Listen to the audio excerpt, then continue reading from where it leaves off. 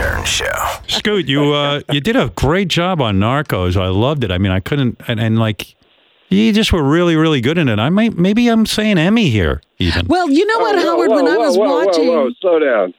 Just getting started. I'm telling you. When I was watching the show, it occurred to me that I never hear Narcos mentioned in these award shows. Who knows? But yeah, well, what's your story? How old are you? I'm 42. Right, and you've been hanging around for a while, huh? Oh man, I did 10 years of commercials from 2000 2010. Started doing movies and films and stuff around 2007. Scoot recently starred in True Detective, Godless, and Halt and Catch Fire. That's correct. Yeah. Yeah, well, I'm digging you, man. You did a great job. How'd you get that job, by the way? You probably had to, fight for it, right? I mean, everybody wanted to probably star in Narcos Season 2. I mean, Howard, entertainment in Hollywood, you got to fight for every job.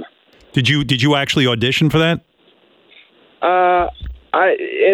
In different shapes and forms, yes. That is extensive meetings with the showrunner, Eric Newman, for a good 6 months or something before the job came to fruition.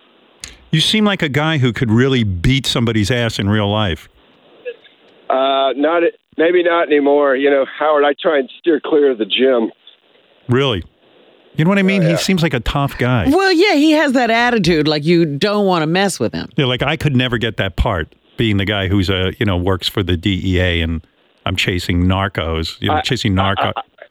I second. I don't know, Howard. I think you'd make an amazing DEA agent. Can you imagine? Yes, with my long mane of hair, I could go undercover. The Howard Stern Show.